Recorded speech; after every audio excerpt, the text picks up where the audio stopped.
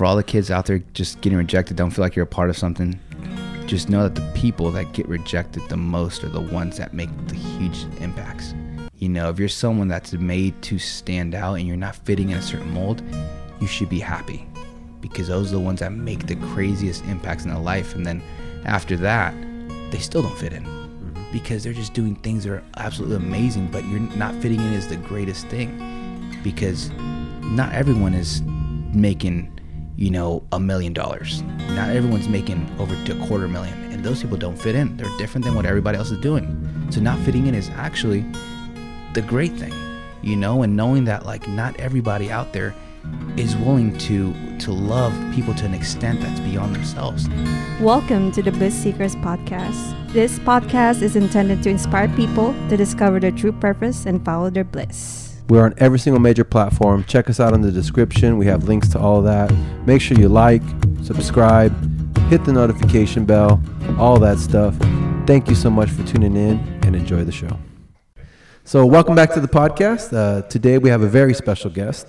At 21, he helped establish Savage Elite Fitness, a fully functional strength and conditioning center. A couple of years later, at 23, he started a trucking company. And now he's 100% in the financial industry as a financial professional. He's a father to a 4-month-old, a new husband. He just signed a new lease for a big office in Ripon, California. Welcome to the podcast, Armando Gonzalez. Thank you for having me. Thank you. Thank you. Well, I'm excited to have you, man. I'm excited to be here. Yeah. Yes, thank you. I like the hat, Rolex. You know, rolling, so I got to. Do you have a Rolex? I think I do, yeah. You think you do? Yeah. I guess you have to kind of own a Rolex. Yeah, you have to wear the hat right? without it, Yeah. So anyways, I'm excited to have you. You know, I know we've known each other for a couple years now. And, you know, it's very special to be not even 30 and already established 3 successful businesses, right?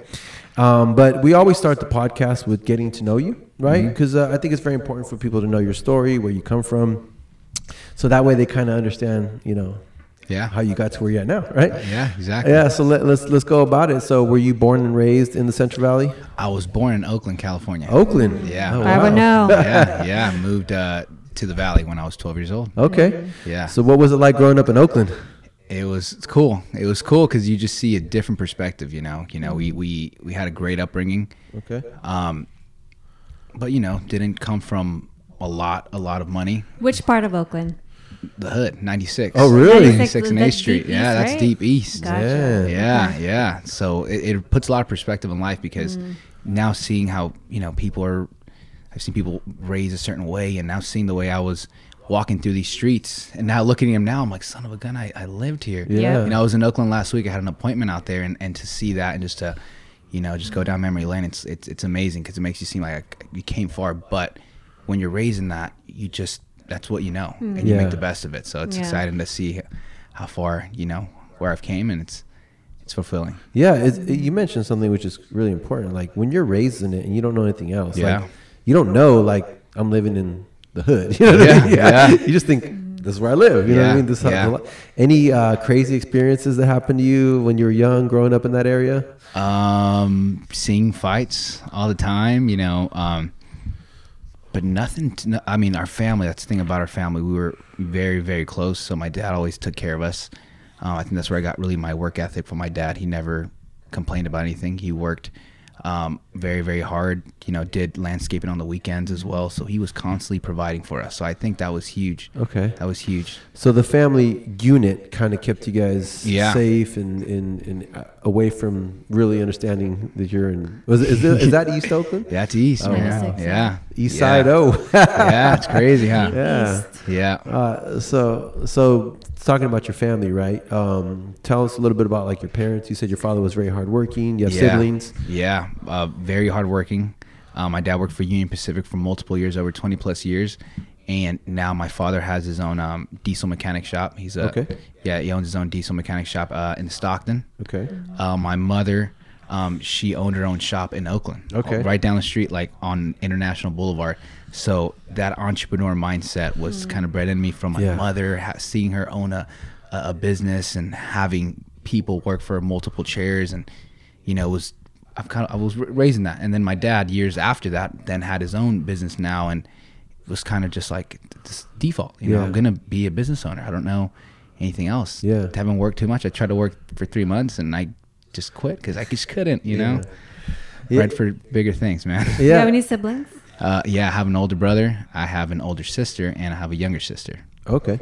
So I guess I'm the you're kind of the middle, but not really. You know, yeah, because there's even amount. Yeah. You know, you said something important because everybody that I've had on the podcast that's been an entrepreneur, they had an example young. You know what I mean? Like, it's not like they just decided, like maybe their parents worked at jobs their whole life and all of a sudden they're like, I'm just become an entrepreneur, right?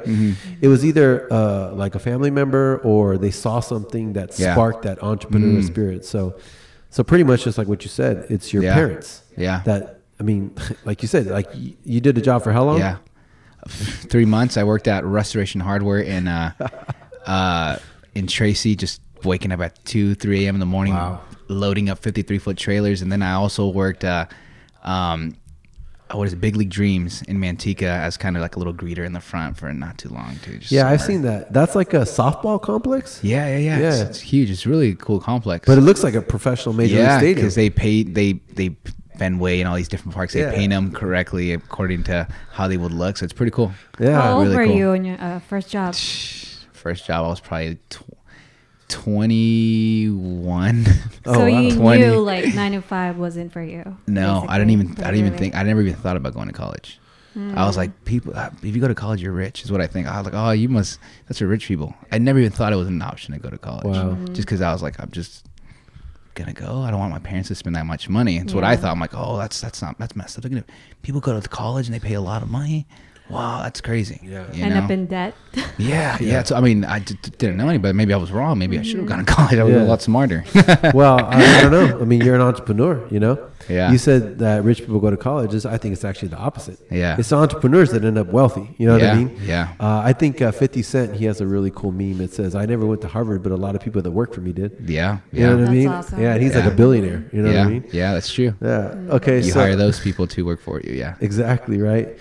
So, you know, now you said you were 12 when you moved to the Central Valley? Yeah, 12, yeah. 12 What was it that sparked your family to move from Oakland to the Central Valley? So my dad worked at Union Pacific, and he was basically the diesel technician there, taking care of all the cranes and all the mechanical equipment. Obviously, they were all diesel engines. And then once they opened the another Union Pacific in Lathrop, Lathrop French Camp, they relocated my dad over here and told him, hey, we're gonna, we want you to help establish that new location.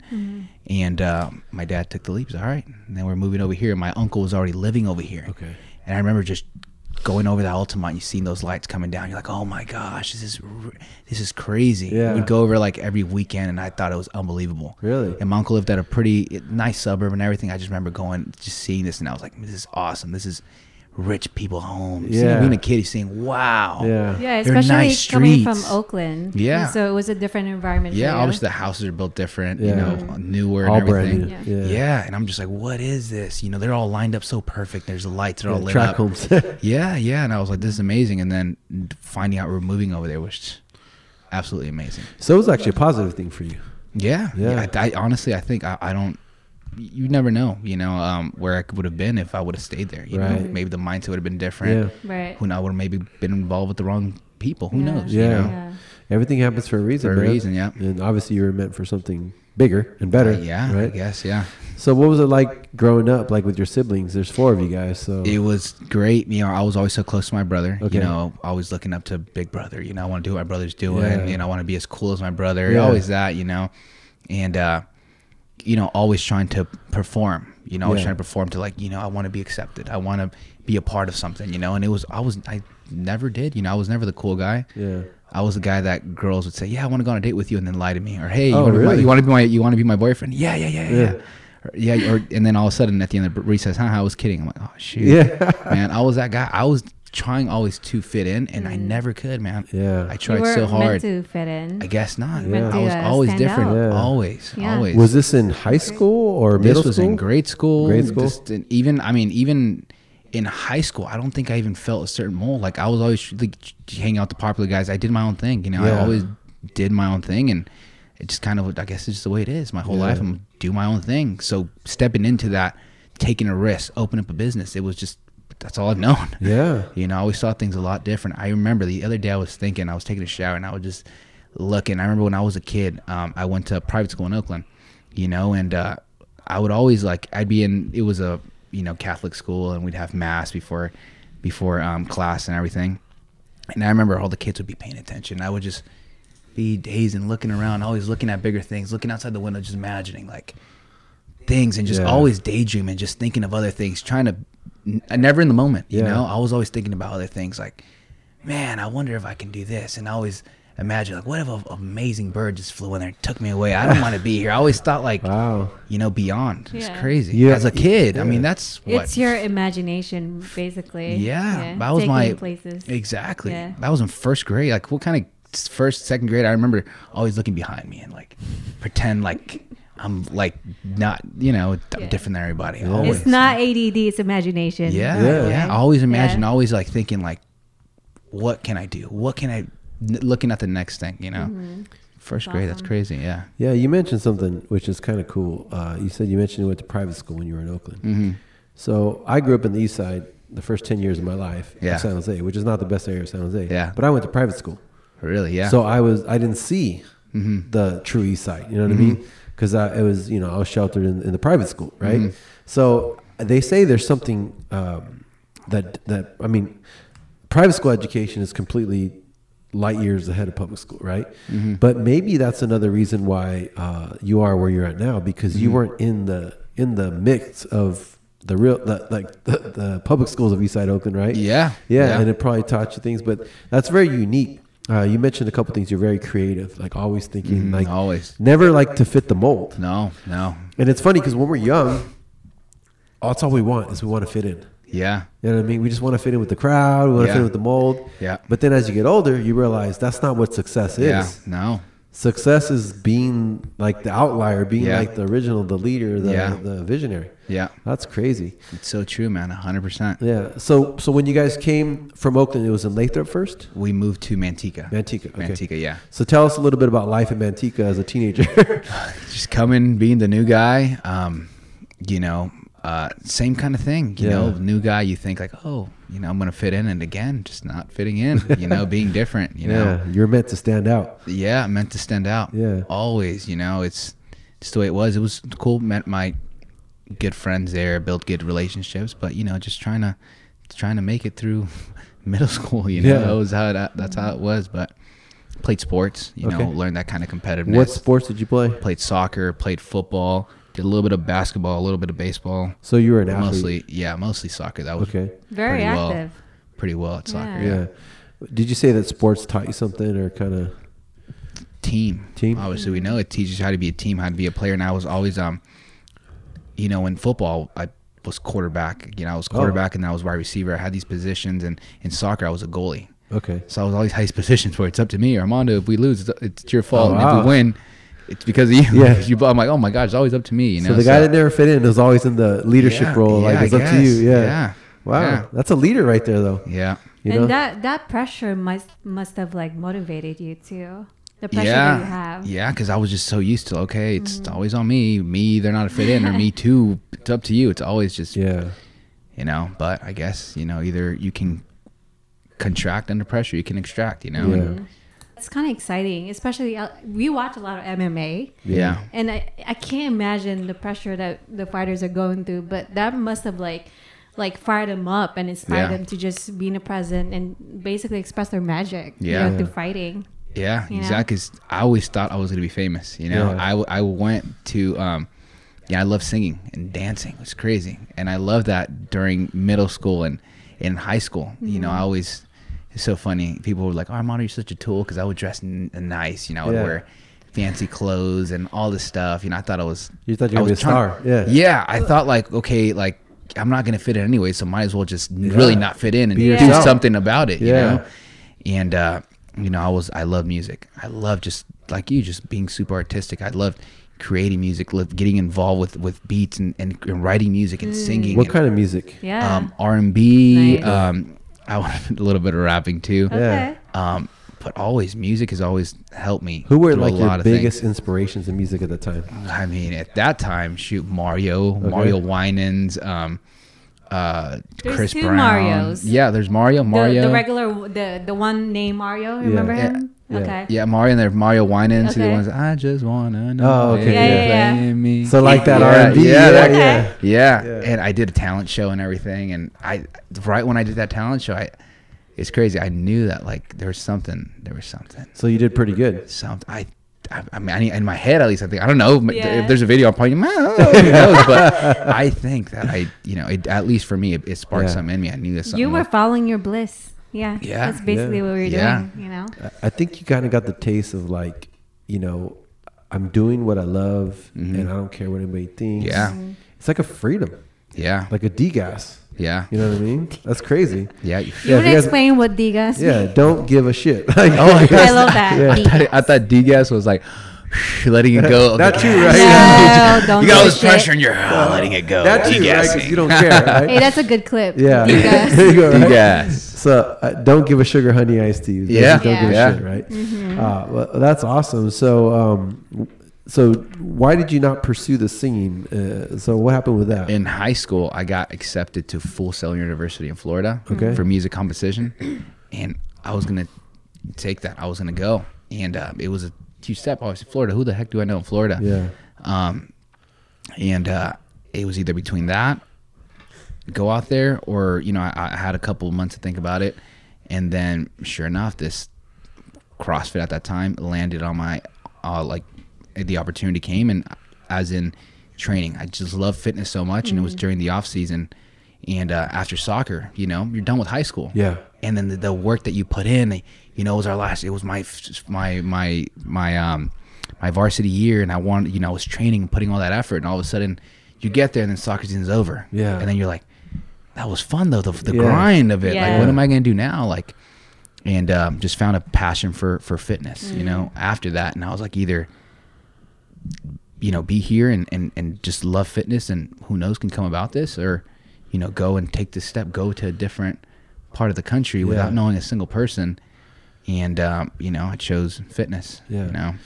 It's funny because it's very true. Most athletes, when sports ends, they have no idea what to do with their life, and you have all this energy and like burning competitiveness, desire, and it unfortunately, the ones that don't find an outlet to release that into, they become like depressed, or they don't know what's going on, right? Yeah. And a lot of athletes gain a lot of weight. Yeah. Because they still have the same eating habits, but they don't have the same activity. Yeah. You know what I mean? So they freaking blow up. So it was actually kind of a blessing. Yeah. That you were able to find like fitness, and especially. So was that around the time CrossFit was kind of just exploding? No. So that was in 2008. CrossFit wasn't even exploding yet. CrossFit was barely starting to get established per se, because I know CrossFit started in Santa Cruz. Oh, really? They started in Santa Cruz, yeah.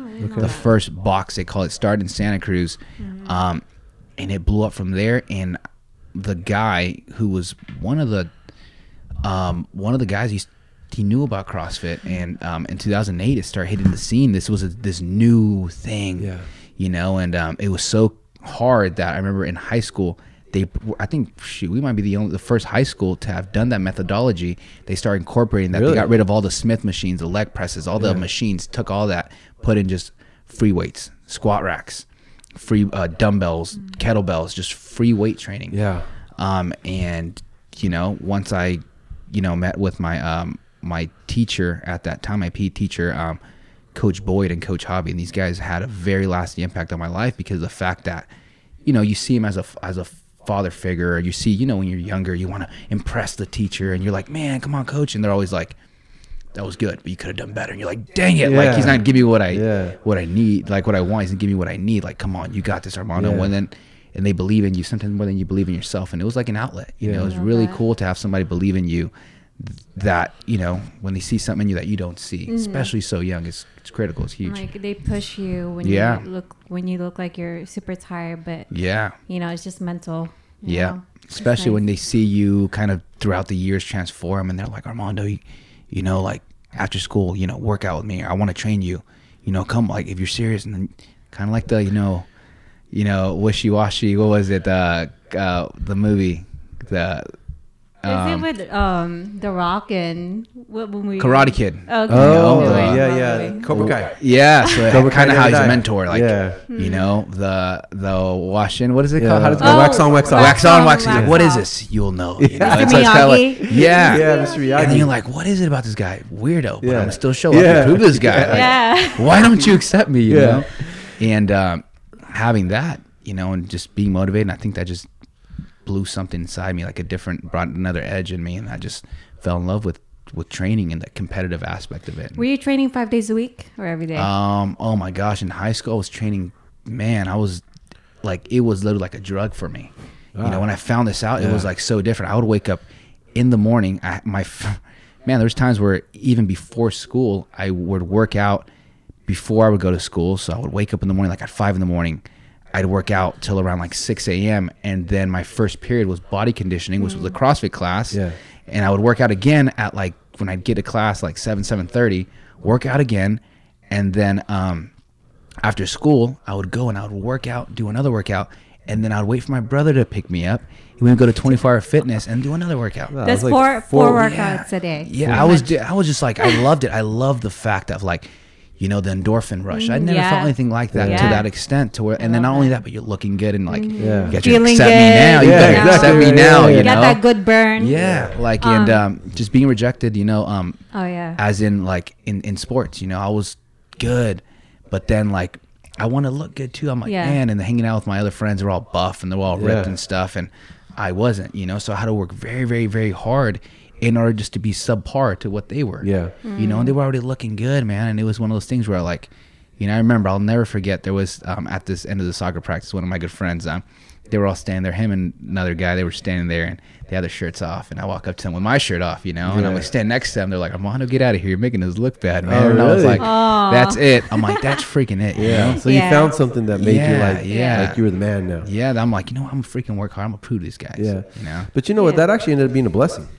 Because if it was too easy for you, you wouldn't have put in the work. Yeah. So the reason you ended up surpassing them is because you had to work harder. Yeah. So it built the work ethic. All I knew, man. Yeah. Exactly. 100%. That's all I knew, man. Because a lot of times, like, people think that if you have to do more than others, you're like the unlucky one. But in life, as you start to grow up, you realize, man, that made me actually the lucky one. Yeah. Because those guys probably just slacked off, and then maybe they're out of shape now because they had never built that work ethic in the beginning. And now those same people are asking me for me to train them. Armando, like, man, we're trying to get to where you're at. And I'm like, bro, I was trying to get to where you're at. Yeah. You know, and it's crazy, you know. Hey, meet me at the bar, you know. Back in high school, and I'm like, dang, man, that's crazy. Yeah. Usually the kids that were cool in high school end up being like they peak too early. High school, you were the man. Yeah, they peaked too early. You know what I mean? And then people that were maybe not so cool, or maybe they had to work harder, they end up peaking later in life, which is the most important. Yeah. You know. Yeah. And then you mentioned something too about your coaches, because they say a friend likes you how you are, a leader pushes you to be better. Yeah. Yeah. Because they could have easily said, yeah, you're doing great, Armando, but it wouldn't have pushed you to go to the next level. Yeah. They're like, good job, but you could do more. And you're just like, maybe you don't understand at the time. You're like, well. But then later you're like, wow, okay, I understand. Because they knew I could do better. Way better. Yeah. You always unlock that, man. And somehow, man, like, whatever you are, it's going to show in times that matter. Yeah. You know, I heard one person once say, like, if you squeeze a ketchup bottle under pressure, what is in it is going to come out. Right. You know, if obviously you squeeze a ketchup bottle, you expect ketchup to come out. Yeah. If anything comes out other than that, then there's a problem, you know, and usually we go to what we know. Yeah. That's all I know. All I know is how to work hard and how to, you know, in pressurized situations, I am who I am. And that's what I know. I know how to surpass those situations. And I guess it showed, you know. Whatever. You know The Rock, right? Dwayne Johnson. Yeah, that guy wakes up at like 3, 4 in the morning. He could be in China. He just trains all the time. You know, it's funny. Yeah, because The Rock talks about how he was kind of dorky when he was young too. I don't know if you saw it, but he posted a picture on his Instagram recently with him and a kid. He's like, he says he looks like a girl. He looked a little feminine, but he don't think he looked like a girl, right? Yeah. But he's like, everyone thought I was a girl. He's like, and he was dressed all goofy. He had this goofy hair. Yeah. Like, he's like, you would think this guy is going to become The Rock, right? Yeah. Wow. So that was a picture from his past. Yeah. You should go to his Instagram or something. Yeah, go to his Instagram. He had a fanny. Yeah. Not even. It was before that. Yeah, it was before fanny pack. Pre-fanny. Yeah. Right. Yeah. Wow. Pre-fanny Yeah. pack. It was like when he was a kid. Yeah. Wow. Like in the 70s. Yeah. Like it's pretty crazy.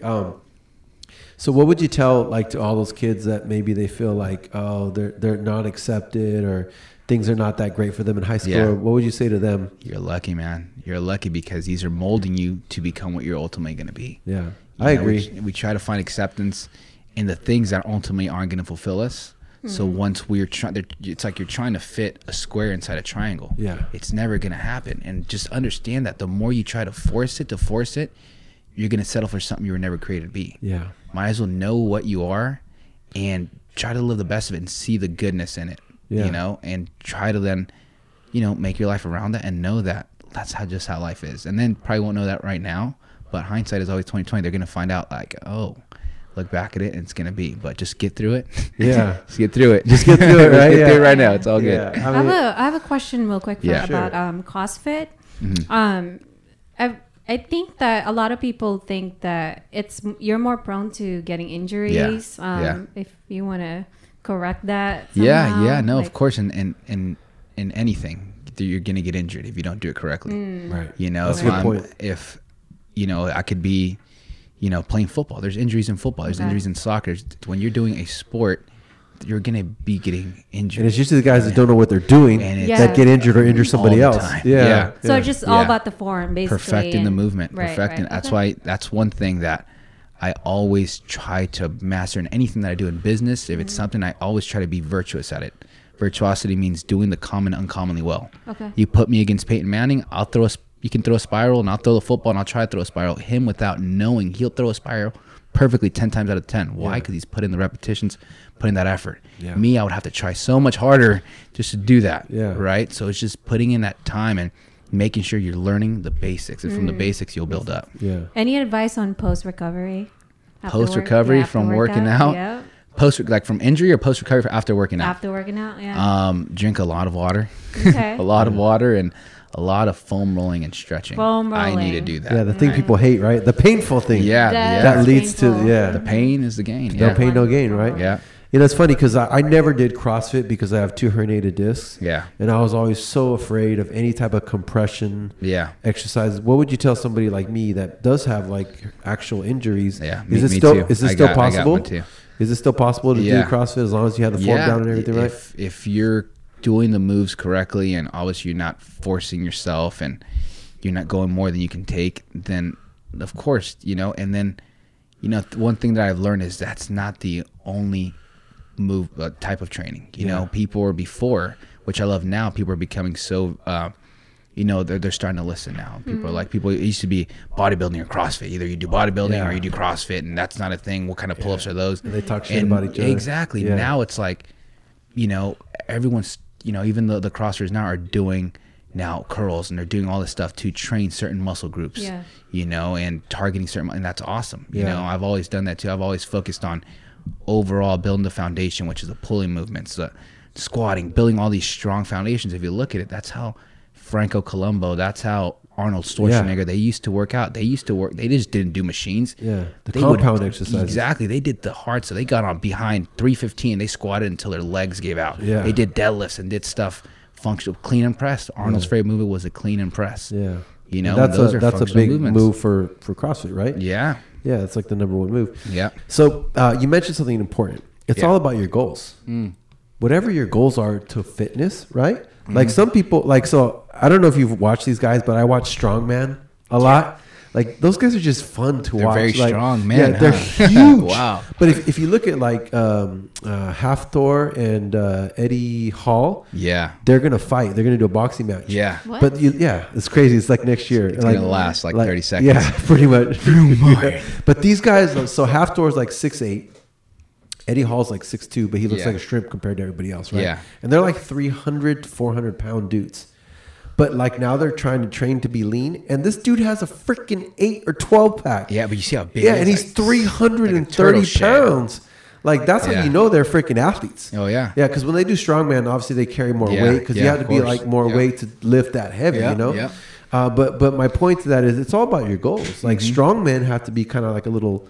It's funny, their shirts say kind of fit, kind of fat. You know what I mean? Yeah. So you need that for that. But if CrossFit's a different type of goal. Like CrossFit's more like lean, functional, like more like athlete stuff. You know what I mean?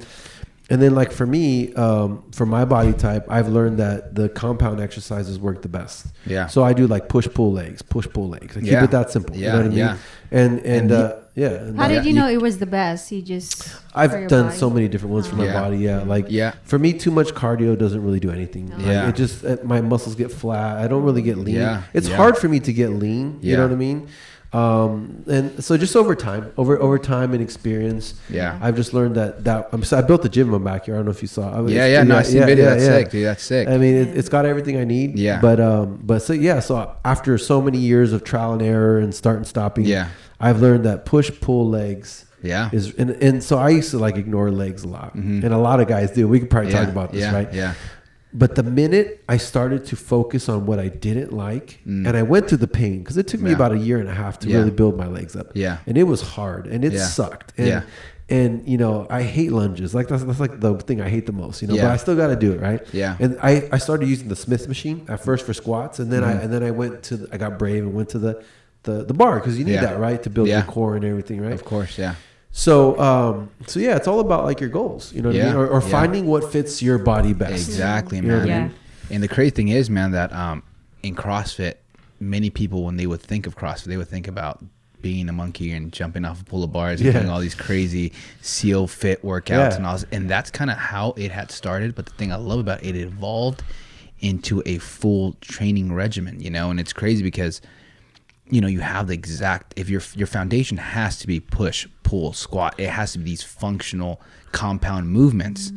And then you add in, you know, your Metcon, which is your metabolic conditioning. So that's like the HIIT cardio base. That's like the cardio base. Just like in any training program, you have your compound movements, then you hop on the bike for like 20, 30 minutes and stairmaster or whatever. And that's what CrossFit kind of is. But when people think CrossFit, they think about the people doing all those crazy things. And they think about the CrossFit Games. Oh, you got to do all these grueling workouts. But it's actually a foundation. It's actually a methodology that is kind of what, basically, what a lot of people do. And it's crazy that seeing it evolve throughout the time and seeing where it is now, it's amazing, because you see all these people that are super, super fit, and they're, man, lifting a lot of weight, and they're deadlifting a ton of weight in all these movements, and they're basically CrossFit athletes. And it's just crazy to see how it's changed over time. Before, CrossFit used to be like, how fast can you run a mile? Now it's like, all right, how much can you squat? How much can you bench? How much? And it's crazy how strong they become, because again, it's evolved over time. You used to think CrossFit, used to think 5 fingers and the Vibram 5 fingers, and this guy like with the skin suit running miles. And now you think about a CrossFit athlete, and this guy's darn near like a power lifter, bodybuilder kind of. It's crazy. Yeah, it's huge. What a lot of people don't realize too, is like, they're like, oh no, I just want to do cardio to lose weight. And I tell them, like, you're not going to lose as much weight if you don't have any muscle in your body. You'll lose weight, but you'll lose muscle too. You won't look like how you want to look. Yeah. You need a combination of both, like strength training and cardio. And I always tell people, like, you got to find something you truly love, and you can maybe add input, because you're not going to stick to it. So like, I like lifting weights. I enjoy it. It makes me feel good. And I love that I've built my legs, because I think you just, especially as a dude, you feel more solid, like more like strong, and just altogether stronger and more solid than when before I would just do like upper body or whatever, right? Yeah. And then I found something called Yoga Sculpt at Core Power Yoga. So at first I was like, yoga, that's for girls. I'm not going to do that, right? That's hard, dude. I try to evade that as much as possible. Oh my gosh. I can't get in that. Yeah. So it's HIIT cardio, weights, core, yoga in 95-degree heat for an hour straight. That hot stuff. Yeah. Ooh. So you could pro athletes go in there and they come out like they're dying. You know what I mean? There's a former San Jose Sharks player that goes there, former pro soccer player. There's a college basketball player. And at the end, they're just like, they're like done. Yeah. You know what I mean? That's no joke. So I got addicted to it, because it's also in the warm heat, and like I'm not as flexible as I need to be. But when you're in the 95-degree heat, you don't need to be flexible, because your muscles are warm. Your muscles are gonna open. So it prevents injury, right? And then it's like full of people, so you don't want to look like the one that's like the weakest one. Like you want to keep up, right? So you're trying to keep up, even though it's basically, I call it survival. It's pretty much survival for 60 minutes. But anyways, I digress. My point was I found a HIIT cardio that I loved. Yeah. So I incorporated the weight training about 3 to 4 to 5 days a week, and then the HIIT cardio 2 to 3 days a week. Yeah. And that's kind of was like the formula I found for me. That's perfect. Like that's not for everybody, but for me, I found that formula. At the end of the day, like if you had to choose either, you know, lifting and not getting out of breath, the reason I love the high intensity training is because I like to be on a time frame. I like to be like, okay, if I'm gonna go to the workout for X amount of time, I like to start the timer. I'm gonna go for 30 minutes, whether it is moving this barbell for X amount of reps and, you know, doing burpees or whatever it is, or even I do the same thing even with my heavy lifting. I'm gonna get under 300 pounds and I'm gonna squat this for 20 minutes nonstop. Wow.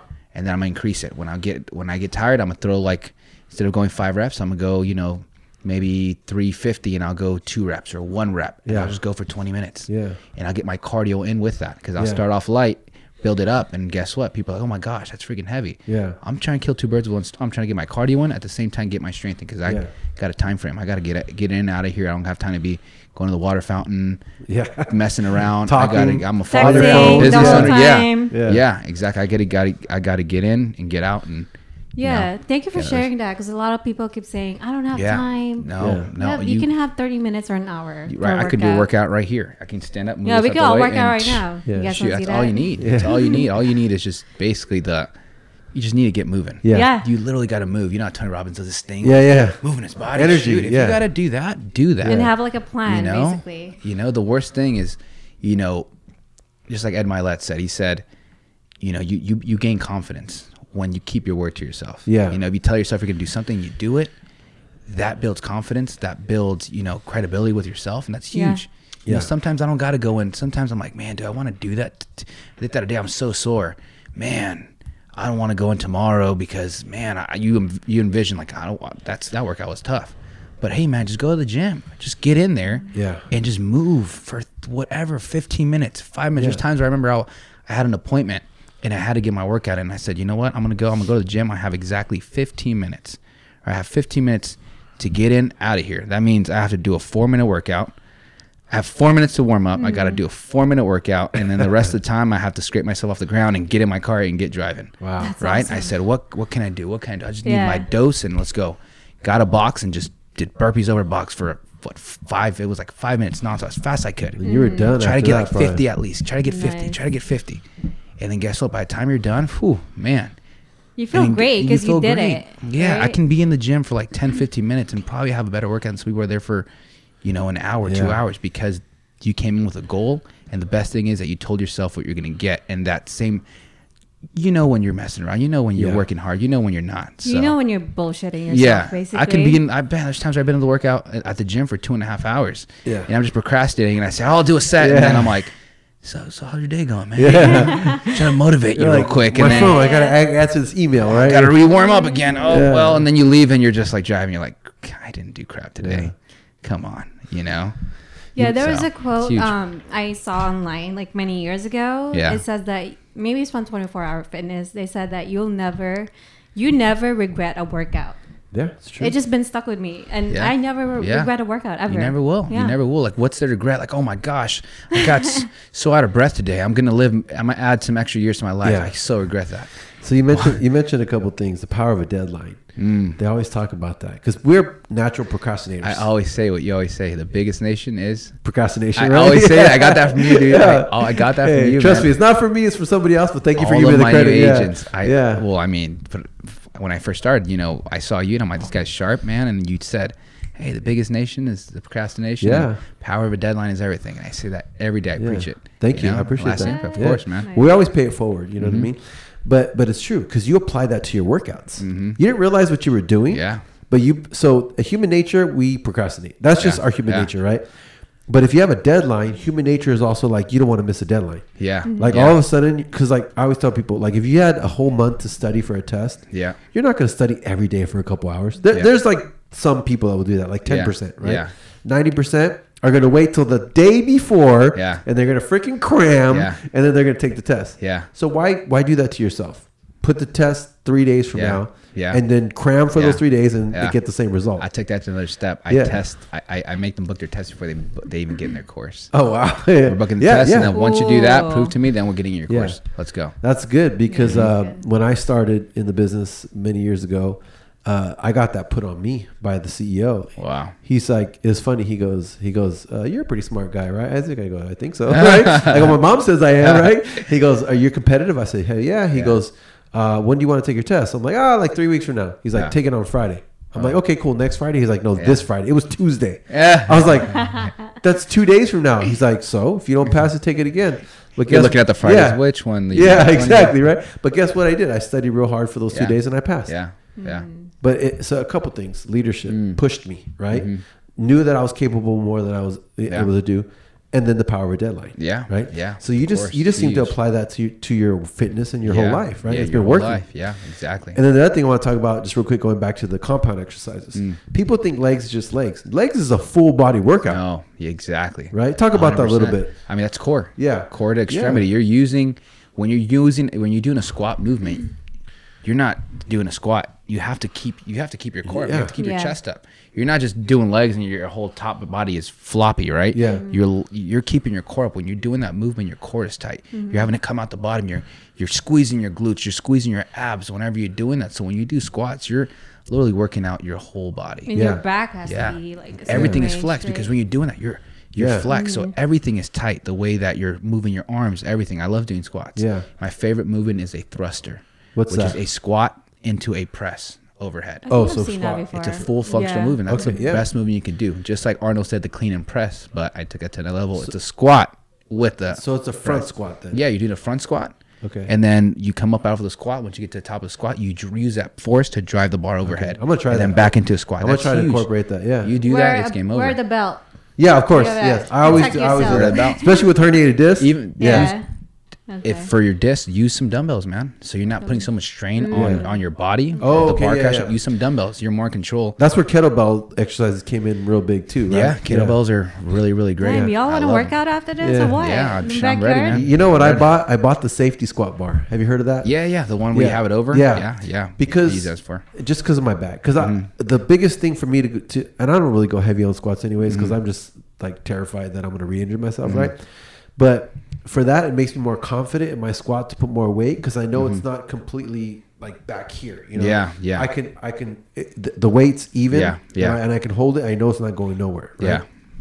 It also weighs 20 more pounds. It weighs 61 pounds. The bar. Yeah. So it's actually 15, 16 more pounds than the actual barbell. Right? Yeah. Right. Gotcha. So I've been using that, but yeah, I mean. The other thing too, so I want to ask you, like, do you know deadlifts? Like, why do people almost pass out after a deadlift? There's so much when you pull the bar off the ground. I mean, you're flexing your whole body. Yeah. You know, you're flexing.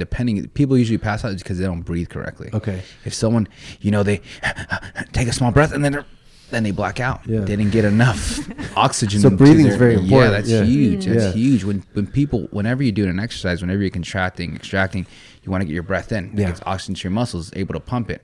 Imagine trying to pump something. There's nothing in it to pump out. How is it going to perform? Empty tank. Exactly. You're going to stall. So every single time, deep breath, and then push it out. Same thing on deadlift. Deep breath, and then pull. And if you're really forcing it, you're not letting it breath, then you're done for it.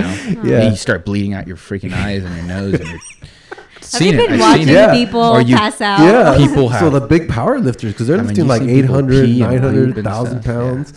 When I've seen them come out of all kinds of holes. Yeah, when Eddie Hall broke the record back in the day, it was like 1,000 something pounds. Yeah.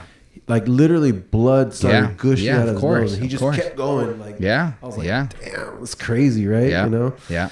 But anyways, so I love this. Working out's awesome. Yeah. But I want to talk about, how did Savage get started? A dream, man. It was always just passion. It's everything. If you find your passion and you love exactly what you do, it started in the backyard. Just me and my brother. Just loving fitness. And most great businesses start like that, right? It starts in the garage, in the backyard, wherever. It all starts to just. Nothing ever starts about, you don't think about making money. You think about, I just love what I do, and if it's something that you truly, truly love, spend your whole life trying to do everything to make it happen, and then the byproduct will be, the income. Great point. And me and my brother just loved fitness. My brother was personal trainer at 24 Hour Fitness, and I was doing the whole working out five times a day. The crack kid, like, I just want to work out. Yeah. And then you got addicted to it. Yeah, you just love it because it's something, especially when it's so new. You're just that's a good addiction, moldable. Though. Yeah. Mm-hmm. Some people have addictions and they're not good. You found a good one, positive one. Exactly. I mean, that's, desire unchecked will go wrong. Yeah. You put your desire in something that's good and something that's pure and something that's moldable in a good way, then you'll become something good. But if you don't, by default, it becomes something that you don't want to be. Yeah. So you just started in our backyard just training. We started with anything. We use for bumper plates, we use spare tires. So we put them on either side, and we had like a barbell that didn't even spin at all. It would just weld it on there. Oh, wow. But we thought it was so cool. We're like, man, we'd watch all these videos of these people with this equipment and stuff like that. And then we built a rig in our backyard. Okay. Well, first we started by using one of those little pull-up bars, the ones you put over your door. The door, And we have a little like gazebo like in the back, and we just shove one of those under the gazebo, and we're able to like do pull-up bars under there. And that's like my gym. It's a little gazebo out there. We would stick it under like a piece of wood, and it jammed in. Like, oh, we can do pull-ups outside now. And then we had the spare tires as weights and stuff like that. And then we were able to finally scavenger some money to get our little metal rusty plates and stuff like that. And we used for when you're dropping the weight, we're doing heavier weight, or heavy at that time for us. We used the sleep tents and stuff like that under that was our pads. We used sleep tents and those cheap little rubber yoga mats that we'd put those little square ones and put the little tents or the little the little tents that we had, and we just laid them on there and just went at it. The hard work was still there. The hard work was still there. I'll tell you that. I had some of the hardest workouts in that backyard, and I don't even think still to this day like I would be able to work that hard. Like I look at it, I'm like, son of a gun, how did I do this at 5 a.m? And sometimes you have to look at it like, man, you just look back at where you started and how much love. And when I got into training and I started doing it as a career professionally, competing in CrossFit, became a double-headed sword. It was like great if I would do good. I'm like, dang it, I could have done better. And if I did bad, I'm like, crap, I did bad. I started getting to that point where I started going a little overboard, and it became more of a chore, of a job. I gotta go to the gym and work out. And if I don't work out today, I'm gonna be all crabby for the rest of the day. Don't talk to me until I work out. Let me get my endorphins in, and then all of a sudden, okay, now I can get my day going. So your passion became a job. It became like that. And then once it started becoming like that, I'm like, Armando, just remember why you started. Remember you were the kid in the backyard, and how fun was that? When you start looking at it like that, you just take a step back and you're like, dude, just remember how fun, like you'd wake up at 5 a.m. you'd wake up I can't wait till I work out. And I remember one day, like my brother forgot to pick me up from after school after me working out, and I sat there and I just cried. I was so mad. You forgot about me. How can you just leave me? Like, dude, I'm sorry, I forgot. No, that's not right. I was so offended. I just got done doing my third workout of the day. It was just crazy that, I was like, dude, remember you loved this so much. And then that's why now it just became a lifestyle. And now I found that balance to say, you know what, Armando, it's all right. If you don't work out today, it's all good. You're not just that guy. You have, the ability, you're a father now. You're so many more other things. Multifaceted. So because I worked so hard and I consumed so much of that, now I'm able to now kind of taper it down and just make it a lifestyle. I went to the extreme so much, and now I can find a healthy balance, Nice. And the cool thing is because I went so overboard, you've already built the foundation. So like when you have the muscle memory and all that, like you just go right back to it. I know and then what's boom. good. I know what isn't. What inspired you to work out again? Just finding that edge from just how do I find stay competitive after no longer being in sports and stuff like that. Got it. And also I had a girlfriend at the time. I was young, and she broke my heart, and I was like, man, I want to work out. Prove her wrong, right? You basically wanted to create your own self-image. I just wanted to find something to get me it's my first little breakup, and I wanted to be competitive, and it just perfect. It was a perfect little whirlwind. It's a great motivation. Adversity had a positive on it. So how did it go from the backyard to where it is now? Just the passion for it, us training in the backyard and people seeing that, wow, these kids are serious, and and my brother was then starting to get his people, you know, in there, and then we're trying to find a little understanding there with, you know, we work by we live by a school, so people would see us like, what are these guys doing? And they would then try to, you know, come work out with us, and my brother was able to get people, and I was able to get people as well, and you know, just started working out from there. And then we went into a global gym called California Total Fitness in Manteca. Okay. They gave us the opportunity to say, hey, you know what? You guys can rent in here. We were sharing, we were renting the little back room with a little, you know, what is it? The little dance classes and all that stuff. And the studio? Zumba. Yeah, we're sharing, you know, with the Zumba class, and we'd have to lock all our equipment. Oh, we'd put all through the plates and the kettlebells. We have one of those chain locks, and nobody can take anything. And we have our stuff locked in and stuff. And, you know, we started from there. We thought that was awesome, you know, especially true entrepreneurship, man. Yeah. And especially, you know, getting crap, you know, like who are these kids? Like, you know, these established gyms looking at us like, who are these little kids, like, gonna try to do CrossFit? Look at their little janky CrossFit. And at that time, CrossFit was like a brand, and you had to pay a yearly affiliation fee in order to be CrossFit. No, we couldn't afford that, you know. And plus, we were just starting. We're not going to pay a couple $1,000s to get affiliated. But you get that, you're official. And they're like, oh, these guys probably aren't official. Like, look at they're running little Zumba classes. These kids, what are they going to do? You know, we had 20 members or something like that, 30 members. These people, if that, you know, these established gyms had over 100 plus members. You know, and we wanted to be like that one day. You know, we wanted to build something huge. We wanted to build something great. And we just loved what we did, you know. Hey, who cares? Talk crap about us. We're in a Zumba gym. Hey, whatever. We start somewhere. But we weren't, you know, this started with a passion. We didn't start with investors. It didn't start with, hey, we have money. Let's give it a shot. Let's dump some money in here and let the chips fall as they may. You know, we didn't have investors. It was me and my brother, pure grit, pure hustle, and let's freaking make this happen. We have passion for it. We're not going to freaking fail. We're going to freaking do this. And I worked my 3 little months at, and same thing with my brother. We both worked to make money for our freaking gym. You know, so I have so the side hustle was paying the bills. Man, 3 months of freaking working at that job just to get enough money to, you know, help with the equipment or just get us by to freaking just have enough money to, you know, at least pay for whatever we needed for equipment or whatever, or just to get us by to freaking eat food, you know. Talk about that, because a lot of times people want their side hustle to become their full-time thing, but they kind of get lost in the sauce like a meatball, right? Ooh. What would you tell somebody that has a dream, they want to build something, but they have a job? How do you handle that? How do you what should your mindset be behind it? Your mindset should be just love what you do, man, and know that what you're doing it do with purpose. And if you're really doing what you love and you're not doing it because I'm trying to get X amount of dollars, I'm trying to build this so I can make money and I could do this.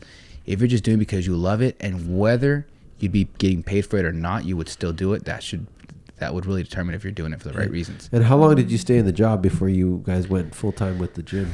I was there for I worked like 3-4 months at that, you know, little warehouse job, waking up 2-3 in the morning. I remember I'd never, you know, waking up 2 in the morning. Who does that? That's, you know? Crazy. That's not even like human. Yeah. You know? And I would have to, you know, wake up, and I would have to basically, you know, unload these 53-foot trailers with heavy Restoration Hardware. I don't know if you guys heard that brand. It's heavy, rich, you know, Kim Kardashian, all of them. This is what their homes are furnished with. Oh, okay. So this is the heavy, real wood, heavy, you know, furniture and stuff. The real stuff. The real stuff. So you're loading up heavy boxes on a dolly and you're moving the stuff by, like, I had to get a little dolly and move all this stuff like a hand truck and all that. And it was heavy stuff at 2-3 in the morning. And I was like, all right, Armando, I remember I couldn't do it. I'm like, dude, this is too much. I'd wake up at 2-3 in the morning. My body would be still halfway through recovering. I'm like, I wake up, my body's still sore. Like, oh my God, I got to go to work now. And I'd be off to like, you know, at 1 or 2 p.m. I'd be done. I start like at 3 or 4 and I wouldn't be done till like 2 p.m. and then have to go and train people. And it was exhausting. It was tough. I'd sit in the bathroom, pretend I'm sleeping, or I would sometimes I would run. If people aren't looking at me, I would go to the other side of the of the warehouse and go sleep between boxes. Yeah, hey, you gotta do what you gotta do. Get your power nap on. Hey, respect to those people, man. Yeah. Respect to those people. You know, it kind of taught you, like, I don't want this life. Yeah, it no way. Probably motivated you more. Yeah, there's people doing drugs to be there. There was a guy who would always pass by me before, beep, beep, beep, beep, beep, hey, wake up, hey. Yeah. And I'd be like, what's going on, man? Like, he's like, hey, you're excited. And I asked him like that. I said, no, like, hey, man, so what's your end goal? Like, what's your goal? Like, you just here for a little bit? You're like, no, I've been here. It's my goal. Like, I just want to be here. I'm like, so what do you do? Like, what is your lifestyle? He says, I just, wake up, I work, I go home, and then I work on my car for a little bit, a couple hours. He said he'd get home like at 5. He'd work for his car for like maybe 2 hours, eat food, go to sleep, do his whole day again. That's crazy. I'm like, that's every single day of your life. Yep. I'm like, what the heck? And that's when I knew, right when I had that conversation with the guys, I don't belong here. Yeah. I'd rather work hard and just force myself to make it burn my ships and make it happen than to maybe get stuck in this trap and be like, all right, well, I'll get used to this, and maybe I move a little manager and then I'll make a little bit of more money, and then I'll keep this here, and then I'll do the gym on the same time. Like, no, either you can get stuck, you can get stuck there. 100%. I do that too. I used to work at UPS and I used to load trucks. Oh, right? Sure. That's crazy. It's called underpaid suckers, right? Because I was like 19 years old. Hard stuff. Wake up, and it was the Christmas season. Oh, shit. So I just remember looking up, and this is like endless boxes coming down. And there can be nothing. It has to be Tetris. Yeah. And then they have flaps. Like, so we load the bottom, and then we put the flaps down. Yeah. And one time the flap came down and hit me on the head, and I was seeing stars. I was I felt like the cartoons were like the birdies. And after that, I was like you, you know what? This is not for me. Yeah. You know what I mean? Yeah. Like, I meant to do something bigger. Like I can't be here. But But anyway, so hey man, so Savage is like blowing up right now. Yeah. My brother's killing it, man. My brother's absolutely taking it to another level. How many clients do you guys have now? My brother has, I would say, well over 100 plus, well over maybe 150 plus. Wow, that's pretty cool. Yeah, huge, man, huge. So the little kids that started in the backyard, the little studio, are now have this huge, thriving gym. Yeah, right? Which is huge, man. Because usually you don't see this. Usually you would see, families, they usually stick to one business. I saw past that. I'm like, dude, we can kill at this business, but if we stay here, both of us together, we're only limited to this one industry. I want to take over stuff. Yeah. So then you went into trucking. Yeah. So talk about that. Yeah. So what took you into trucking? Like, how did that come about? Crazy, huh? Yeah. So I just saw the opportunity. One of my because we had at that time we had a boxing ring in there and everything. It was decked out to the max. And we had a lot of boxers and professional boxers that would go. Nick and Nate Diaz would come there. They'd spar with our guys. That's cool. A ton of pros would go there. So it's crazy to think that we had rubbing elbows with these guys, and Nate, hey Armando, let's go eat something. All right, cool, let's go. It's really cool to know these guys on first name basis and stuff. So, and then one of the boxers, professional boxer, he came and kind of let me know, like, hey man, so you're a businessman. This guy drove a Lamborghini. I'm like, this guy is pretty serious. And when he asked me, obviously we're talking business. This guy must be serious, And he was like, hey man, are you, what is your goal? Like, are you here? I'm like, yeah. He's like, well, you're looking for another business? Like, you can keep your business, like, I'm looking at, I'm keeping my business options open for sure. And he's like, all right, well, I have a contract with Amazon, directly with Amazon. I'm like, okay. He's like, hey, they're looking for people, for trucks. Who recruited you? We're looking for solid, people and to get you in there. I got the contract and get you in there. Wow. I was like, awesome, man. And he told me, like, so what I need? Hey, you need a truck, and get your permits, get your everything, your insurances, everything you need, and when you're ready, just let me know and I can get you in there. And I said, Amazon. Dude, that's guaranteed work. Yeah, it's biggest company in the world. Within a week, I got a truck, and I went back to him. I'm like, hey, dude, so what's up? He's like, what's up, man? A week? I got a truck. Actually, what do you mean? Are you serious? You got a truck? I'm like, yeah. He's like, you really did it. So I'm like, yeah. So what I need to do? He said, all right, I have a route for you, and just pick up the here, dock up. Here's your number. Go ahead and talk to the person. I'm like, cool. And I drove my truck. I had a route. So you were driving it? I was driving. Heck yeah. Wow. How am I going to tell anybody to do anything unless I do it myself? Okay. And I know, okay, I get behind this truck. I give it a shot, and I was driving it myself. I would go, pick up in Fremont every single day, 6 to 7 days a week. Wow. I pick up at 12 a.m. So every single day I have to be at midnight at Fremont. From Fremont, I go to Sacramento. From Sacramento, drop off, and then just head back to Stockton to my dad's shop and drop off the truck there, go home, sleep, rest up, and do the same thing again. Wow. How long did you do that for? I did it myself for like 4 or 5 months, and then bought another truck, threw another truck in there, put another driver in there, and just started going from there, man. First you started self-employed, and then you became a business owner. Yeah, you can't tell somebody to do something without you knowing, you know what I mean? What if something happens and someone's like, hey man, this load, your driver didn't show up? then, oh, let me get in. I've never drove a truck before. How, you have to know what you're doing. You can't tell somebody. Well, that's what a leader does. A leader doesn't tell somebody to do something they wouldn't do themselves. Exactly. Mm-hmm. You know what I mean? Yeah. So how long did you have? Do you still have the trucking company or? So I've basically sold most of my trucks, and I do have a couple left. And how many did you have at the peak? At the peak, 7 trucks. Wow. 7 trucks and like 3 subcontractors. Wow. Yeah. So it was doing very, very well. It's could have been doing well, but I just saw the bigger picture. Yeah. My goal isn't that I'm an entrepreneur. I want to build a business that keeps me very, very profitable and keeps that margin of expenses very, very low. So wherever I see that, I'm gonna go. So trucking, very high overhead. Pretty high overhead. Yeah. Pretty high overhead. Pretty high overhead. Yeah. Yeah. Profitable. Yeah. You can make it, but I talked to a lot of truckers. They're like, you can get lost in that game. Yeah. Because it's a lot. There's a lot of moving pictures. There's if the drivers aren't taking care of the trucks, that's a lot of overhead right there. Yeah. DMV, all of them, making sure that their insurances, all that stuff. There's a lot of stuff. Too many parts. A lot of things, and then I can build it. I would make good money, but then I'd always have the stress. I'd always be on the phone call, hey, this loaded, and I don't want. I start I'm like, do I really want this lifestyle? That at any moment I'm having dinner with my family, I get a call, hey, your driver didn't show up, honey. I gotta go to pick up the truck. This can happen. Yeah. Constantly, just good money, very, very good money, but lifestyle. I want something that I can control. That's very important. It's huge, man. It doesn't matter how much money you're making. I got to the point where I was making very, very good money, and I was like, could wake up any time of the day, and I was starting to get lazy. Wow. I would notice myself, I would go to sleep and be like, shit, I don't even got to wake up tomorrow. I don't want to. I'm gonna just sleep in till noon. Wow. Then go work out at 2-3 o'clock. So you started getting comfortable. Yeah, getting comfortable. When I saw that, I'm like, no, can't do this. Wow. Cannot do this. That's not what I came here to do, and I'm here to build something. Because when I started my trucking company, something I prayed about. It was huge. It was something I said, God, I want to do something huge. I want to build something that I can call my own, something I can, make something that I created myself. Right. Something that's like Armando did this because this was his own vision. Yep. And the opportunity came, and I came upon it, and I want to take it on and see, hey, whatever happens, happens. And I remember, I'll never forget, got my first truck, went on my first route, and I was driving. I said, God, this company I give to you. If whatever happens with this happens.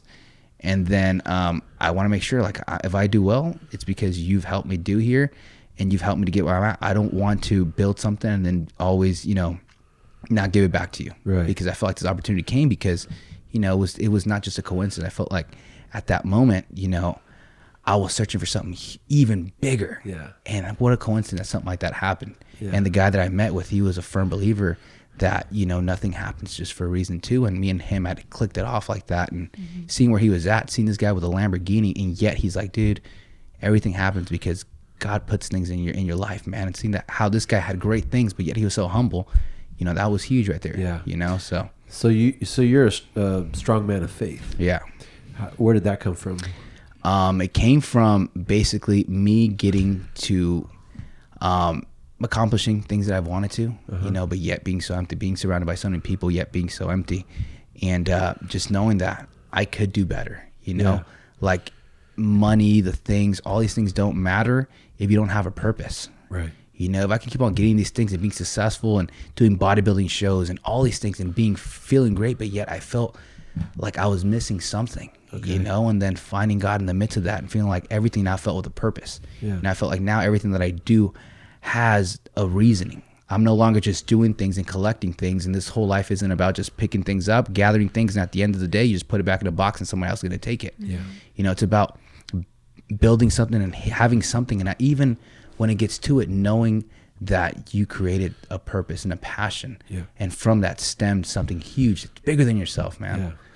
So basically finding your faith helped you realize that it's not just you. There's a higher purpose. Yeah. There's something bigger out there. Not just getting stuff, man. Yeah. You can get a bunch of stuff, but then be so empty and not have anybody to share it with, and not have anybody, it's cool getting the, bro, that's so awesome for you. That's cool for you, man. Oh, thank you, man. Then you walk away, and then that guy gave you everything, but you didn't give anything in return. It's like all these compliments and everything. What about doing something for somebody else and saying, dude, you can do the same thing? Right. You know, that's huge, man. That's huge. And giving somebody the opportunity, or having an opportunity for somebody else. Yeah. You know? And faith is important, man. Yeah. Like, I wouldn't say I'm a very religious person, but I'm spiritual, but I do have faith. Yeah. You know what I mean? You have to believe in something bigger than you. I was I guess religious before. I was a Catholic before, you know, and I did all the thing. Me too. Well, you know, we're both Hispanic. It all works. Like, It all works. All right. You know, I did something bad. Let me read off this rosary. Boom. I'm all good. All right, party time. Let's go. Yeah. You know, but then when you deal with life and you walk life with purpose, and you know that, you know, God is your friend. You know, He's a person. He walked the earth, and He, you know, came here and lived with us, and then returned back, and to know that, like, He walked amongst us to show us how it is to be a human, you know, and to know that, you know, He knows that we're imperfect, and we're gonna struggle, and we're gonna screw up left and right, and because of that, we need Him. You know, I'm like, shoot, man, you know, without Him, I'm absolutely nothing. And to live life with people like that, and to live this life knowing that, hey, man, I'm all good, you know, and everything's gonna be fine because everything works for His purpose, man. And living life like that, and knowing that everything, you know, nothing happens to you, everything happens for you, man. It's unbelievable, man. Yeah, it's unbelievable. So you know Kanye West, right? Yeah. People think he's crazy. He's not crazy. Yeah. And he's very big man of faith now. Yeah. Like huge, right? I've known it, man. I've always known it. Did you watch him on the Joe Rogan podcast by chance? No, I didn't. You should watch it. Really? It's great. But anyways, he says something on there because Joe asked him to go, where does this come from? Why did you become so religious, right? He goes, if you believe in God, you have no fear. He goes, everybody has too much fear. He's like, we're all programmed with fear. Yeah. He goes, I have no fear because I know that, I just know. Like, he's like, so if you believe in God and you give it all up to Him, the fear goes away and then you become powerful. Yeah. Right? Yeah. And I was like, dang, I never heard somebody explain it like that. And it's so true, man. Yeah. He also said that he fears no man, but he fears God. Yeah. That's a good fear too. Humbling. By the way, that's a good fear. When people say, oh, you fear God, like you're scared of God, like a father. Oh, my dad's going to spank me. No, when you say you fear God, it's a different kind of fear. It's a fear out of respect. Like if you have a good relationship with your dad, your earthly dad, and your dad does everything for you and he loves you. Son, I love you. And then you sneak out or you do something bad. And then you're like, crap, you know, you're scared of letting him down, not because of like, oh crap, you know, I want to run away because he's going to hit me. You fear him because like he loves me so much and my dad cares about me so much that I fear letting him down because of disappointment, you know, and that's a different relationship than, all right, I fear him because he's going to do this. So I'm just going to do everything because this is just the way it is. And he'll just shut up. And that's religion. That's religious. There it is. And relationship is totally different, man. It's something that's real, something that's tangible. Yeah. You know?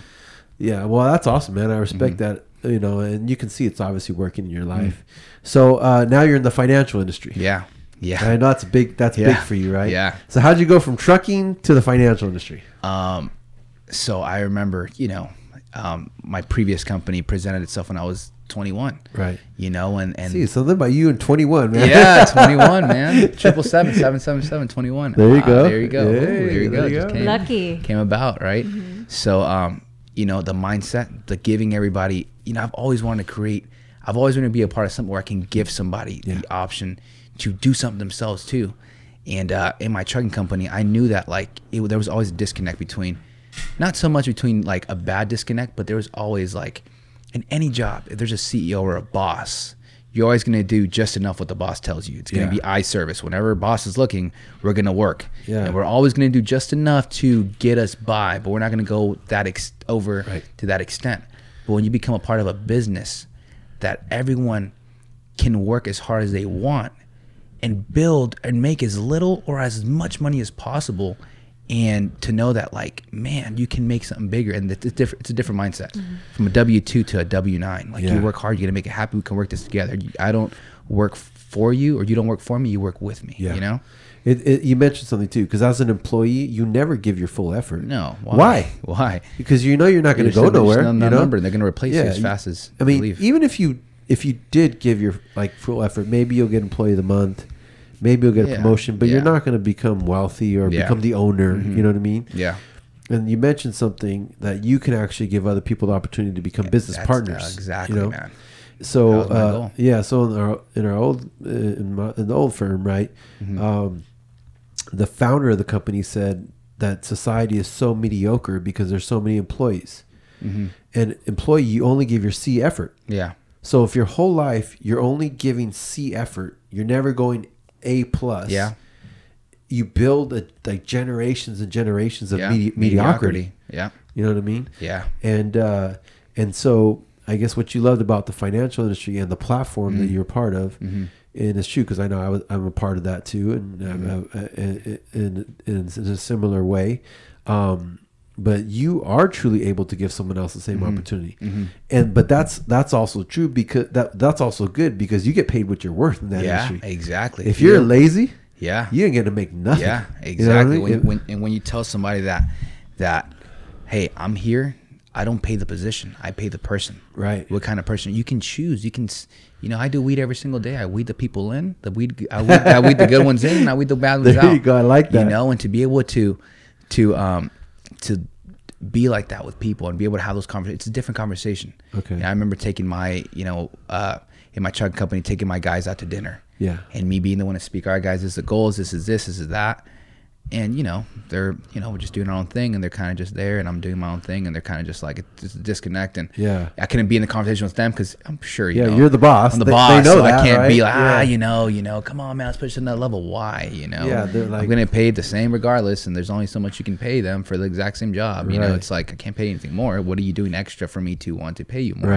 Right. And then, I want something bigger, man. I want something huge, something that's like I can build and it's fun that I love to do. And I've always liked to dress up, man. I've always liked to have, great things and to be able to, the knowledge and understanding of something like finance, something about the biggest industry in the world. It's the highest paid industry and it's a bedrock of this country. So to be able to know that like I can get in this industry, and if I get a little bit of that market share, I can be more. I can put myself in a Honda, I could put myself in a Ferrari, and which one's going to get me there? They're both going to get you there. And I could just need to get there a lot faster and get there with people that I want to get there with and build something massive and not just settle for a couple barbecues on the weekend, hang out with our kids, just grow up together, a couple football games here and there, let's play catch.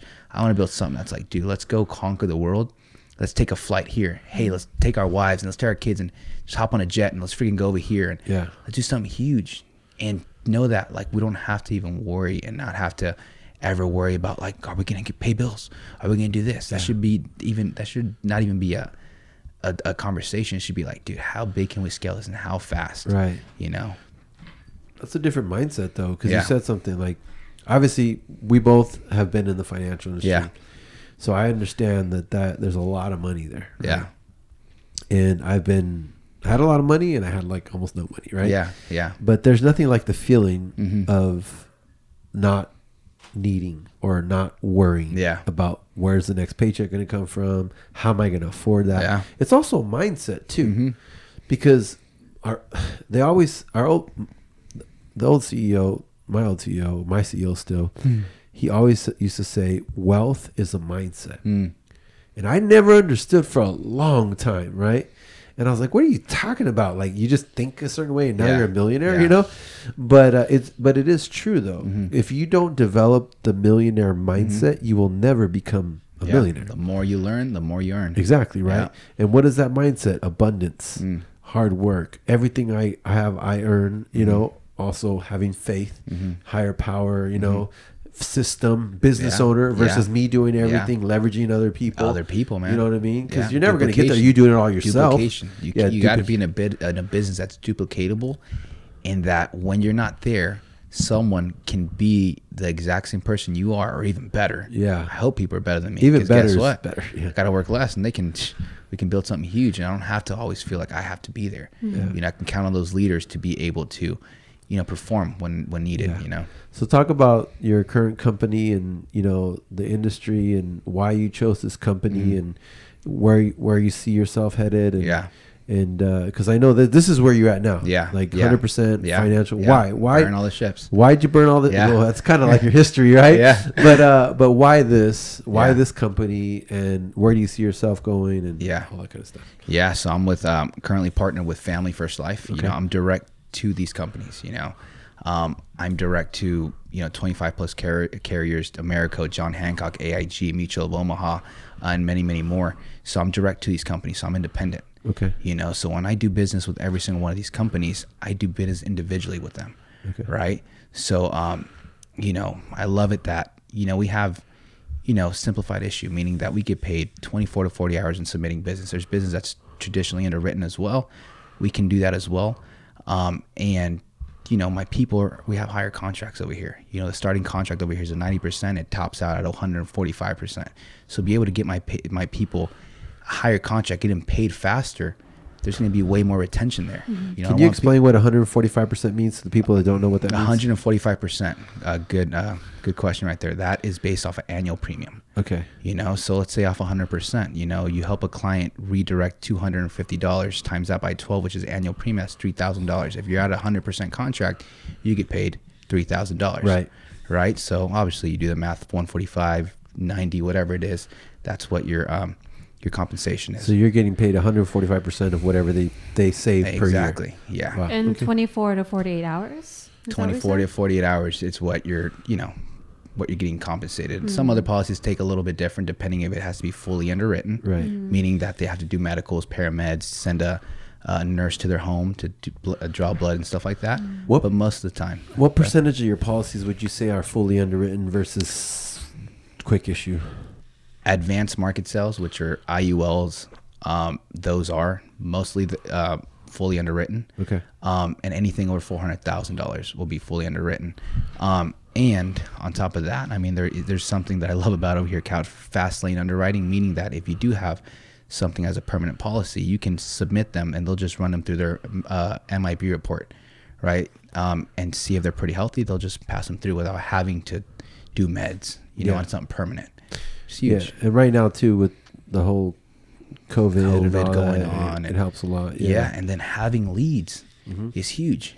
I love this industry so much, and I love my previous IMO tremendously, and the leaders and everyone that has such an everlasting impact on my life. And if it wasn't for them, I wouldn't be where I'm at, right? But when you look at it, life insurance is at an all-time high right now with COVID, with Kobe Bryant passing away. Life insurance sales are at an all-time high, but when you don't have leads, how can you get in front of those clients as soon as possible? When you do have leads, you have people that are reaching out to you saying, hey, I need coverage.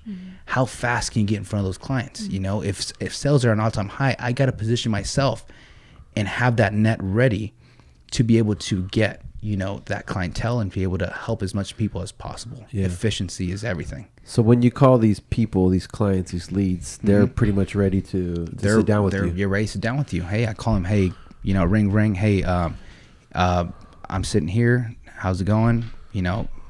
Isaac, my name's Armando Gonzalez. I'm giving you a call back in regards to the request you made on to get information on state regulated life insurance coverage. I have, for verification purposes, you put here your date of birth as, blank. Yeah. Is that correct? Yes. Awesome. And also have your address as blank. Is that correct? Awesome. Hey, again, my name's Armando Gonzalez. I'm the field underwriter here in charge of your request here. It takes around 10 to 15 minutes to go over this information with you. I'll be out in your area tomorrow and the next day. Which day works better for you? Okay. The next day or whatever. Okay, I have availabilities in the morning, evening, or afternoon. Which time works better for you at either of these times? These times. Okay, awesome. I'll be there. And then you just book them. And these are people that are reaching out to you. You can't say the wrong thing to the right people. Right.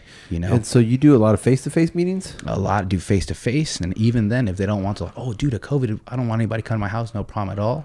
I just need to verify your identity. I'm going to show up. I can see you through my window. I'll flash you my badge. I have my badge on me. Just you can verify my identity as well. You can know you're doing business with a live, real person.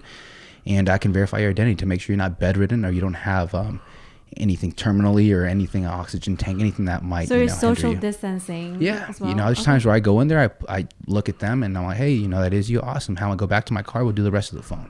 Oh. Awesome. Boom. So you don't do anything on Zoom or anything like that? I've done Zoom before as well. They want to do Zoom, and a lot of older people, they're 7 years old, they don't know how to navigate Zoom. So hey, Lucille, I'll show up to your house tomorrow. And yeah, Maggie, Magnus, I'll be there tomorrow. Yeah, I think by those names you could tell they're a little older, right? Yeah, they're boomers, right? And a lot of them are just, I do stuff to the phone as well. Like, I can do sales to the phone. I just confirm their identity through the phone. Awesome. Then they run their MIB anyways. Yeah. So I do it through there, and I've closed good amount of policies through the phone. So what's MIB Shoot. for all those people out there thinking Medical, it's Mexicans in black or Men in Black, right? Men in Black. Yeah. Yeah, it's their the Medical Investigation Bureau. Okay, so basically they just make sure the that DMV Yeah. of Okay. your medical. yeah, So because they fine you? Like how do you get clients? Like you just So what they do, FFL has basically direct contracts with certain lead companies. Okay, gotcha. And they're exclusive to FFL only, okay. yeah, which is okay. Family First Life. Yeah, so they're have certain tailored vendors. to the company.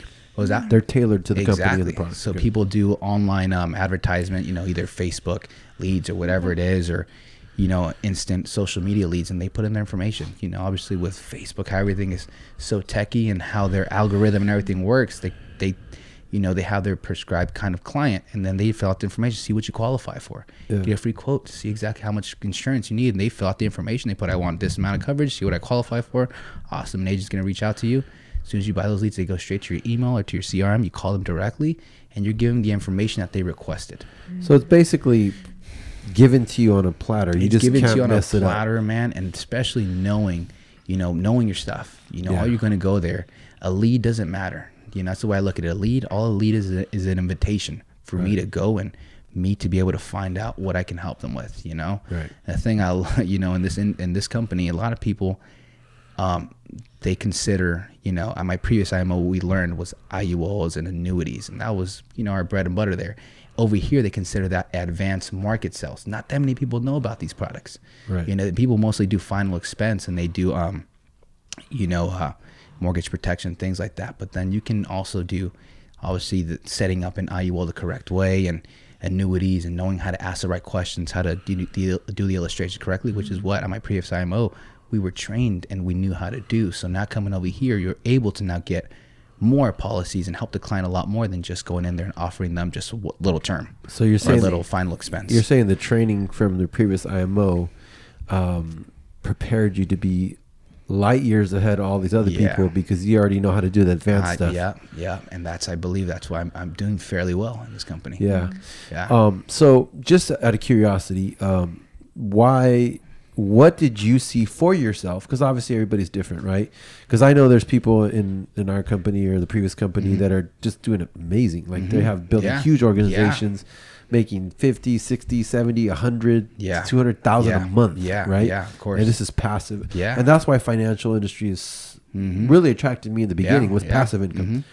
When I saw it, I didn't want it because I like to go sell life insurance and protect people. Yeah. I do like to do that. I love the mission and I love what they do because people need to know this. People don't know anything about money. Yeah, of course. You need to. But I saw the freedom. Yeah. Because if you build an organization, eventually, like you said, Yeah. passive income, you're free. Yeah. Well, for you, because like I said, it's just like working out.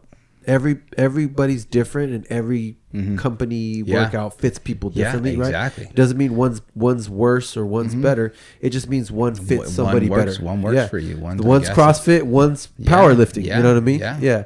So what was it about this company that you saw? This is more my fit, more for me. Yeah.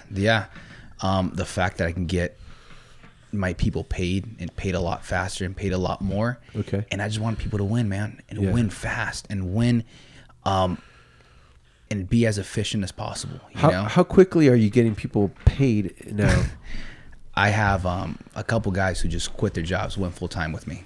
And go how- and and say, how hey soon? man, how much you need for rent? How much you need to pay? I need to make $3,000 a month. I was like, It's like 3 sales. I'm letting you know that it's possible you can make that in your first week. Are you serious, man? Trust me, do what I say, and do as I do, and you will make it there. All right, boom, come here. Had one of my guys made around $3,000 his first week. No, $5,000 his first week. Quit his job. Yeah. Quit his job right before that. Went cold turkey. I'm like, dude, you ain't got a trip here, man. Yeah. He was in my, he had fadangled in the previous IMO as well, and I went here. I'm like, dude, you ain't got to worry because you have leads here. Yeah. You go out there, you have, a list of people you need to call that want this information. Right. How can you fail? Right. My first day I made $3,000. My first day in 2 sales. Yeah. Once I knew that, that's it. That's game over. Yeah. That's game over. The income in the financial industry is just ridiculous. It's unbelievable, man. I'm a senior broker in the IMO you were before, and literally I help somebody save $100 and I make $1,000. Like it's huge, crazy. You know what I mean? There's so much. Yeah, but again, like you said, it's not about how much money you make. It's about how you make your money. Yeah. If you're not passionate about something, if you don't feel it's your purpose, it doesn't matter how much money other people are making. You're never going to reach that level, right? So I see like now you found the system and the company that fits you. Yeah. You found your CrossFit. You found your whatever, right? Yeah. And you just got an office. Tell me why. So right now in the time of a pandemic, right? Yeah, it's people where everyone's businesses are shutting down. Nobody wants to see each other. Yeah. What made you decide to open an office now? Back to the beginning. That's always been. I've always been. If everyone's going to the left, I'm gonna go to the right. Okay. I've always been like that. Even if I wanted to go to the left, they're going to, go to the right, man. We don't want you over here. All right. Stumble upon opportunity. It's like when people are asleep at 4 a.m, you want to be up. Yeah. Right? Yeah. And I wanted to master this. And that's what I said. You know what? I'm going to be the best that I can be. If the more I learn, the more I earn, I'm going to be the master of this business. I want to master this business because there's other people out there that are constantly getting better. Now, if I'm not staying good on top of myself and learning what I'm doing and protecting my clients the right way, then I'm going to get washed out of this business. Right. I want to be in a business where I'm doing the best things for my client and doing the best things for my people on my team. And by default, we're going to be taking care of our families and giving people opportunities to be able to do great, tremendous things. Yeah. You know how beautiful it is. I remember the other day, last week, I sat down with a client and, made $6,000 in one appointment. Yeah. And then I get a call from one of my agents, new agents, called me, Armando, I just, thank you so much. And literally almost in tears, telling me, Armando, I just made $2,000 right now. Yeah. First sale. Like an hour, right? 30 minutes. 30 minutes. Just went. I want a term. Okay. Armando, call me Armando. Hey, this person wants a term. Oh, how do I quote this? I'm like, dude, do this. Okay. Get the information. You got the banking information. Oh, I almost forgot. I'm like, come on, man. Yeah. Submitted in the application, did it. And like, dude, call me so happy. Like, dude, you're changing my life. And to be able to say, dude, send me a message, seeing me on my quotes and whatever I'm posting. Very, very passionate. It's like my daughter, who's 18, is looking up to you and says, I want to do what he's doing when I grow up, Dad. That's huge, man. Money can't buy that, man. No. Opportunity, man. That's all it is. Thank you guys so much for tuning into the podcast. We hope you enjoyed it. Our goal, as always, is to become the #1 podcast in the world. And make sure to subscribe if you haven't done so already. Make sure you share this with 3 of your friends. And if you like our intro song, please check out my good friend, Maroni Silva's band, A Dead Desire, on YouTube. That song is called The Mantra. Thanks again for tuning in, and we'll catch you guys on the next one. And as always, follow your bliss.